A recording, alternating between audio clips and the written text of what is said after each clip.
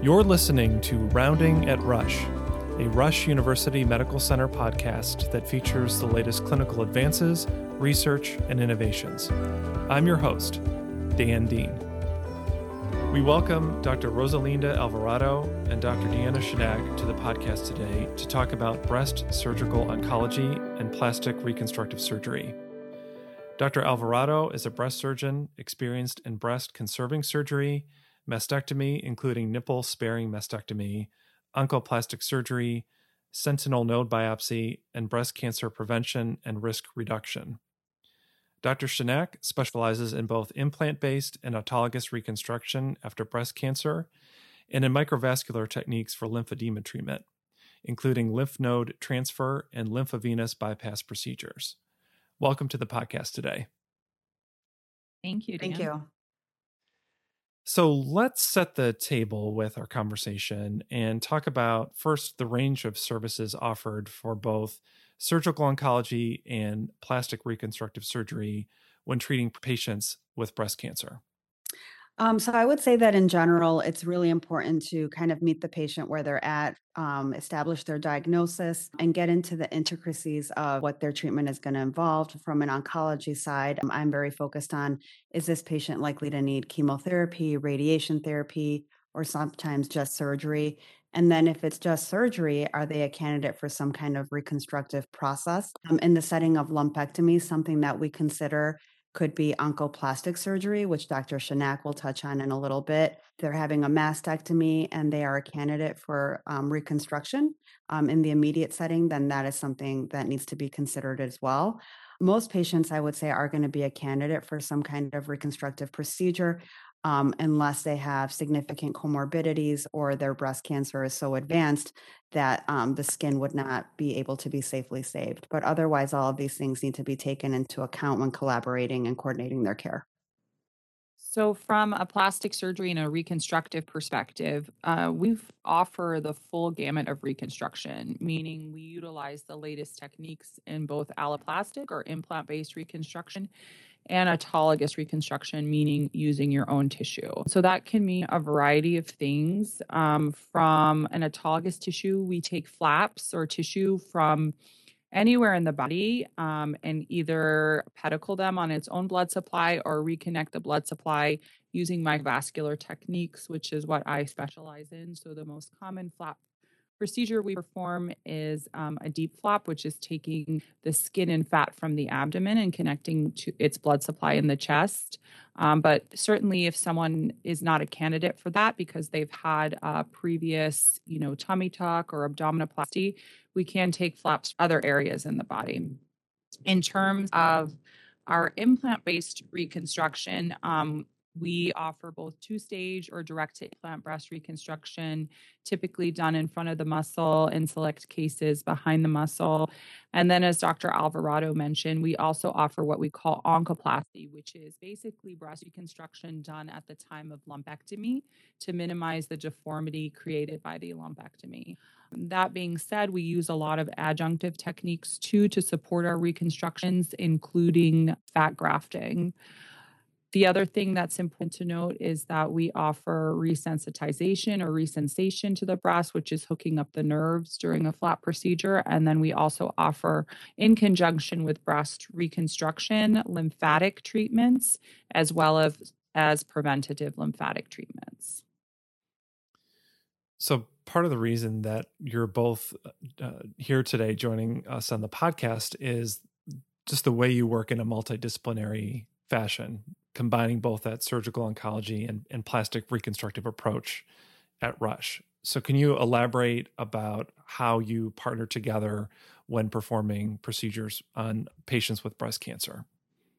Yeah, so as I mentioned earlier, it really matters as far as what they're going to be a candidate for. Again, is their cancer small enough that it would be amenable to breast conserving surgery or a lumpectomy? And if so, would they benefit from some kind of oncoplastic reconstruction? And if so, I introduce that possibility to the patient and then refer them to the plastic surgeon so that they could be considered for that procedure. If they are going to get a mastectomy and they are interested in reconstruction, One of the next things that I think about is the cancer in close proximity to the nipple. Is the nipple something that can be preserved from an oncologic standpoint? From a cosmetic standpoint, does it make sense? And for those patients, whether they will be sparing the nipple or not, but are interested in reconstruction, we collaborate with the plastic surgeon to try to give them the best reconstructive options possible for them, whether it's a direct to implant, an expander first, or eventually an autologous reconstruction. All of those things are taken into account to both satisfy the patient's needs and desires, but also to do something that's oncologically sound, but also will give the patient the result that they really want and are looking for. Yeah, I would second that. I think as a plastic surgeon, it's very important to me to allow Doc Alvarado to do what she needs to do to get the cancer out safely and have a negative margin. And my main goal is not only to prevent, to allow the cancer to come out safely and prevent recurrence, but also to do the reconstruction in the most aesthetically pleasing way as possible. And there's a lot of sort of dialogue between her and I behind the scenes that goes on in terms of incision placement. Can we save this person's nipple? Because that may mean if we can save the nipple, she's a candidate for a direct to implant. Is this patient going to get radiation? If so, and she wants a flap, are we going to take the chance of radiating the flap? So there's a lot of talk behind the scenes. And I think, it's great to work with someone like Dr. Alvarado and our breast surgeons here at Rush that are so open and so appreciate the cosmesis of the reconstruction too. And I think that's really important to have in your breast surgical oncologist as well. She and I sort of plan the incisions together. We mark them. Dr. Alvarado is often present for the markings at the time of the surgery, and we sort of talk and go hand in hand. How she's going to do her operation, and then the techniques that I'm going to use afterwards. So, given how much time that you plan these surgeries in advance, are there instances where you have to adjust your treatment sort of on the fly or change the reconstructive approach once you get into a case? I mean, totally. I think we go into surgery with plan A, but I always have plan B, C, and D in the back of my mind. So if Dr. Alvarado, the morning of surgery, says, hey, I need to take this skin, we didn't plan for it, then I'll adjust my incision. Or, hey, we thought we could spare the nipple and now we can't, then we plan for it, obviously, with the patient's consent. So I think it's really important. Yes, you can go in with a plan A, but we always have plan B and C in the back of our head. Absolutely. Sometimes, it doesn't happen often because we have such good preoperative imaging and diagnostics. So we have a good idea of the size of tumor and how close or far away they are from the skin, the chest wall, things like this. But every now and again, we will find that a cancer is a little bit more superficial than we thought. And so maybe the incision has to change a little bit, or some skin needs to be taken that we didn't necessarily plan on before. But again, Dr. Shenek and I work closely together and communicate to do this in a way that wouldn't necessarily very much compromise their aesthetic outcome, but at the end of the day, do what we feel is oncologically the safest thing to do. Depending on the case, we find out during the operation that the lymph node is involved with breast cancer. So we know that that's going to possibly lead to eventual radiation therapy. So that may impact the way Dr. Shenek approaches the reconstruction as well. So these are things that are constantly going through our minds and how we're adjusting our plan, both preoperatively, intraoperatively, and of course afterwards. I would emphasize that too. It's really important afterwards, to make sure that we're still working with our multidisciplinary team. And so, if we find out that someone needs radiation or chemotherapy after surgery, we're adjusting our post-operative visits. We're making sure that we can get patients expanded as quickly as possible to get onto their adjuvant treatment. And obviously making sure that there is no wound healing issue or issues after surgery so that they can get on to their next step of treatment as quickly as possible without any delays in care. So, Dr. Shenek, if radiation is involved, I would assume that would change the type of reconstructive approach that you would take. Can you talk about that a little bit? I know we're going to get into the different kinds of reconstructive procedures, but how does radiation impact the way you approach the reconstructive portion? Sure. I think, radiation is not uncommon in our treatments of breast cancer right now. And we as plastic surgeons, we need to be able to still deliver, impeccable cosmetic results even in the face of radiation. And I think it starts off from our preoperative visit and our counseling. Some patients we know way ahead of time that their lymph node is positive and that they will move on to radiation. Some patients, unfortunately, it's a surprise during surgery. Typically, with radiation, can either do, regardless, an implant-based reconstruction or a flap-based reconstruction. Implants in the setting of radiation are not as reliable. They can have complications such as capsular contracture, wound healing complications, and issues such as that. I tend not to radiate my flaps. And the reason is that our flap from the abdomen is sort of our gold standard for reconstruction in the setting of radiation. And in some patients, radiating a flap can lead to fat necrosis, chronic seromas, or shrinkage of the tissue. So if I know someone is going to have radiation and I know that prior to surgery, I tend to place a tissue expander and then do a delayed flap reconstruction following a waiting period after radiation. If someone is not a candidate for a flap or really doesn't want to pursue a flap and they're a candidate for a direct to implant reconstruction, we go that route. But I do counsel patients that after radiation, they may need a revision surgery or fat grafting to sort of enhance the cosmesis. I also counsel them that, implant-based reconstruction in the setting of radiation, as I mentioned previously, can have issues such as capsular contracture. And when that capsular contracture significantly affects cosmesis or causes pain in the breast, our backup plan is to do an autologous reconstruction in that scenario. I want to dive a little deeper about the types of breast reconstruction procedures. So both the applications and advantages for deep flap or deep interior epigastric perforator flap surgery, or DTI, which is direct to implant surgery. Can you talk about both of those and your uses of them and advantages of them and so forth? Yeah. So, that's a great question. And that's what I really spend the majority of our visits with patients preoperatively, counseling them on their options. It's really important for patients to understand that they have options for breast reconstruction. And I'm here to sort of guide you in what I think the best option is for you. But there are two very different options. So, implant-based reconstruction is either done in a single stage or two stages. And it sort of depends on the patient's goal in terms of the size or the outcome that they want to have. Do they want to be lifted? Do they want to be smaller, et cetera?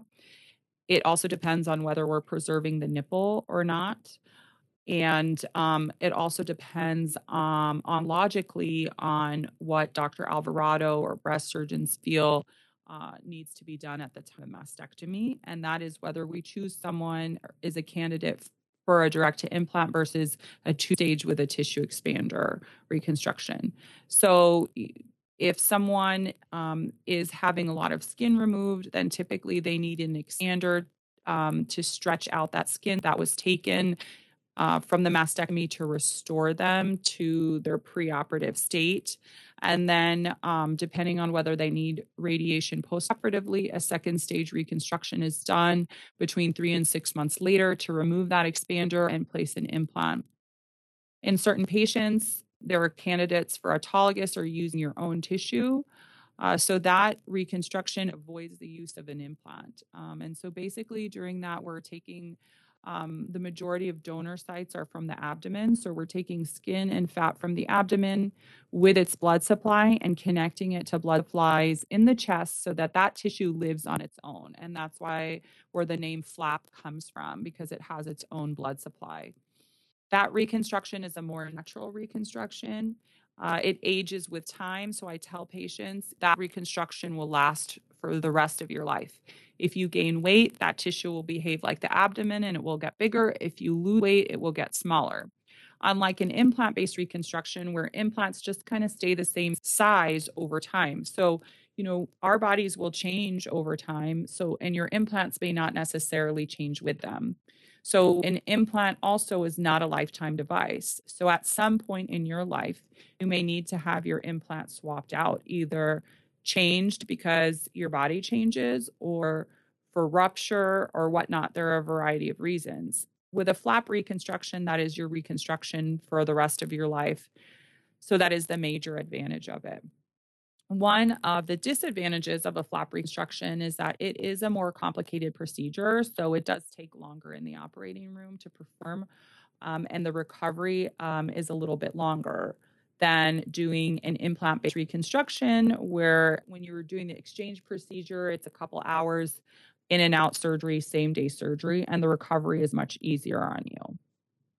And so, Dr. Alvarado, from your perspective with the mastectomy, what sort of considerations do you have to take in outside of treating the cancer in order to prepare that patient for that reconstructive procedure? Right. So oftentimes when I see patients, they haven't met with Dr. Shanak yet because I'm the first person they're meeting.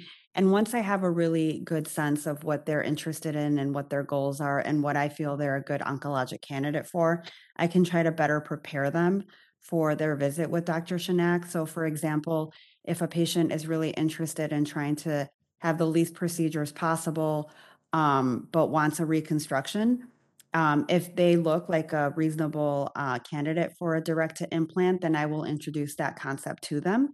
And then always say, will ultimately depend on, Dr. Shanak thinking that you are a good candidate for this as well. But I try to introduce them to what I think they would be a good candidate for. And for patients that desire that, but may not be the best candidates, I try to prepare them as well and say, really, to get the best oncologic and aesthetic outcome, I do think you'd be better served by a 2 or 3 stage procedure so that they go into Dr. Shanak's visit with that mindset that they may not be able to get everything done at just one procedure. So I really try to tailor my conversation to the individual issues or concerns that the patient may have, but also what seems or would be reasonable given the state of their cancer, its location, and what I think is the safest thing to do. And that way, hopefully, they go into Dr. Shanak's appointment, maybe not knowing everything, but just having enough background to be prepared for that visit and hopefully be met halfway as far as, what we can give them, but what we feel as physicians is safe and the best outcome for them. I think that's a really important point that Dr. Alvarado brings up. And I think she does a very good job of preparing the patient for their plastic surgery visit. It is important to note that with reconstruction, it's so personalized. And so we're talking in general, but really the reconstruction is tailored to every specific patient because everyone's breast is different, everyone's cancer is different. So these are just the general options. What works for one woman may not always be what's best for the next. And I think that's what's really important, that you have sort of a personalized plan for cancer care, including the reconstruction. So I want to back the timeline up just a little bit for when patients are first seen, first by you, Dr. Alvarado, and then curious about how both of you, and starting with you, how do you manage that tension between patient expectations on what they want their breast to look like after reconstruction versus what is deemed necessary oncologically? How do you sort of navigate those waters with the patient so that you obviously take care of their cancer and then they're both happy with the cosmetic outcome at the end? Yeah, and I think that there is a large spectrum of the way patients kind of receive the information that they have breast cancer.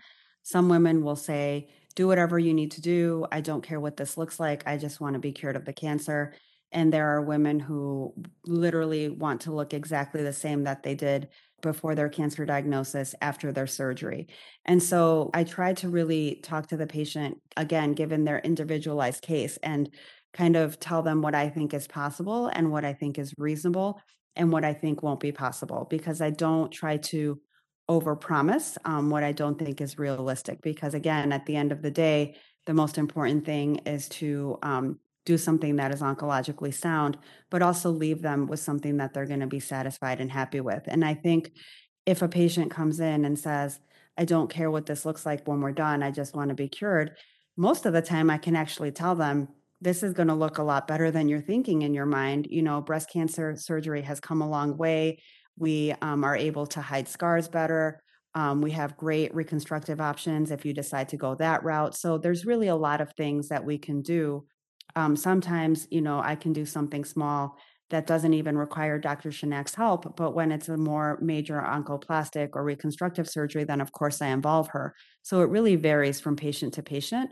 But it's really having a good, honest conversation with the patient. And I know what my abilities are, and I know what certain cancers behave like. And I try to educate the patient as much as I can to tell them what I feel is safe to do and what I think is unrealistic or not a good goal to have. And hopefully, the patient understands and we are able to work together to come up with something that's going to work for them. And oftentimes we can, because again, we have come a long way with our techniques and collaboration with Dr. Shanak and her colleagues. We're really able to deliver really nice oncologic but aesthetic results as well. Yeah, I think I would echo what Dr. Alvarado has said. I think a lot of patients that I see, they're very overwhelmed by their cancer diagnosis. It's very scary. They want the cancer out and to be treated, and they don't want it to come back. And that's really at the forefront of their mind. They may not be thinking a year down the road how their breast looks. And for me, that's my job, is to, think about the end result and the end goal. And so my job, I try to care upfront, where some patients may be just focused on their cancer treatment and they say, do whatever you need to do.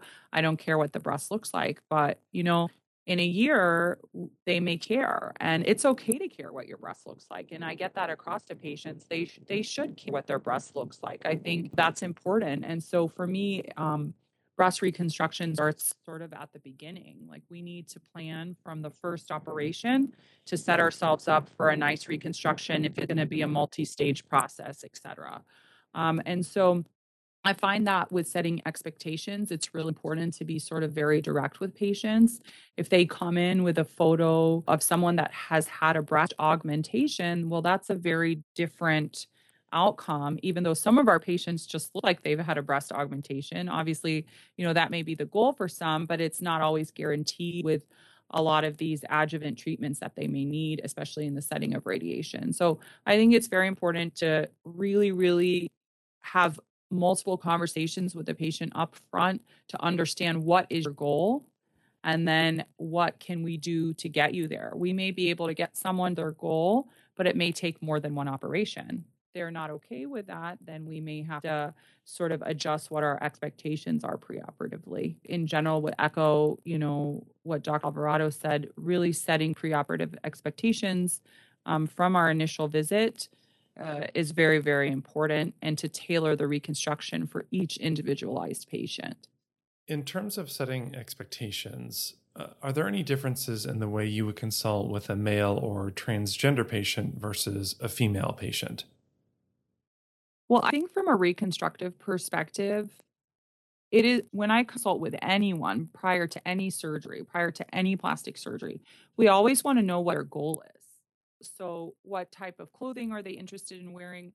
Are they okay with certain scars, not certain scars? Do they want to keep their nipple? Are they interested in a nipple reconstruction? So, all of those questions go into the reconstructive process, no matter sort of what gender you identify with. Yeah, I would completely agree with what Dr. Shanak is saying. I obviously focus most of my conversation on the cancer part of the conversation, and obviously touch on the aesthetic, but focus on the cancer. And so when I have had male patients with breast cancer or transgender patients with breast cancer, I just want to get at what their goals are. Second to getting rid of the cancer, what do they want to look like afterwards? And if I need to get Dr. Shanak involved, then we get Dr. Shanak involved to help achieve that goal if it's feasible and oncologically sound. For example, if a transgender male develops breast cancer, depending on whether or not the nipple is involved or what have you, as far as skin involvement, sometimes this could be an opportunity to do their oncologic mastectomy, but then do the top surgery that they've always wanted. If caught early enough and the skin isn't involved, this may be a good opportunity for that patient to get those things done at the same time. So I'm going to move away from the treatment and reconstruction portion of for breast cancer and talk about a complication that can result from these procedures, which is lymphedema. To level set, can you elaborate on what the condition of lymphedema is? Sure. I'll talk about it a little bit and then let Dr. Shinak get into it because she's the one that does amazing treatments and sometimes preventative procedures for this. But lymphedema can affect both the arm and the breast when we're talking about breast cancer. So in breast cancer patients who get breast conserving surgery like a lumpectomy, often that is followed by radiation therapy. And in rare instances, there can be lymphedema of the breast, which is swelling or backup of the lymphatics. That is difficult to treat because there is swelling of the skin and the tissues, and that can require aggressive massage therapy, compression devices to keep that down. When we're dealing with lymphedema of the extremity, usually that is because as a surgeon, I have removed lymph nodes as it was necessary to do for their cancer operation. We try to do just a sentinel lymph node biopsy, which is where we're just removing a few lymph nodes. And we try to do that because the risk of lymphedema is obviously lower if you remove fewer lymph nodes. But in the instances where we have to do a full axillary dissection because the cancer may be locally advanced or didn't respond well to the chemotherapy they got up front, then the risk of lymphedema goes up. And so those are the cases where we may need help from Dr. Shinak and her colleagues to try to either prevent that lymphedema from happening at the time of the index operation, or if the operation has happened and they're developing lymphedema afterwards, then we would do a referral at that time. Unfortunately, lymphedema is a consequence of mastectomy or mastectomy with sentinel node, less likely, but more likely in the setting of axillary node dissection, even more likely in this when it's combined with radiation. The treatment of lymphedema, there are certainly options, and typically the options that we offer patients are a lymph node transplant, so transplanting lymph nodes from one region of the body to another, or lymph node transplant, what we call lymphatic bypass, where we bypass the obstructive lymphatic system. We know that preventing lymphedema in the first place is better than treating it on the back end. And so at Rush, and what we have and we have a clinical trial open this now, but what we are offering patients is what we call immediate lymphatic bypass or immediate lymphatic reconstruction at the time of axillary node dissection. So that's how we try to prevent lymphedema surgically. So what that procedure entails is after Dr. Alvarado has done her axillary node dissection, basically I come in before I do the reconstructive portion and I inject some dye into the upper arm and what we call fluorescein, which helps me identify the lymphatic channels that have been cut during the axillary node dissection. These lymphatic channels leak, and so you can tell that with special filters on the microscope and with a special imaging device. We take those cut lymphatics and reroute them into a nearby vein, reconnecting them under the microscope with very fine sutures. And that has been shown to, at least in our patients, decrease the risk of developing lymphedema significantly. It doesn't obviate the risk, it doesn't negate it, doesn't get zero, but it certainly decreases the risk. And I'm a firm believer that that coupled with lymphedema therapy, with certified lymphedema therapists and garment use can help keep the swelling at bay. If that doesn't work, then we can move on to treatment options for lymphedema, as I mentioned before. One last question. I'm always curious to know about the sort of novel treatments, therapies, surgical approaches on the horizon or being implemented at Rush. So can you elaborate on any in the breast surgical realm or the reconstruction realm? One really exciting thing that we've been doing for a few years now at Rush is the non-wire localization of tumors that are not palpable. Thankfully, with our great screening, is breast cancer is detected before it is felt by the patient on a mammogram. And in cases like this, where they want to preserve their breast and not get a mastectomy, we need a way as surgeons to be able to localize that tumor.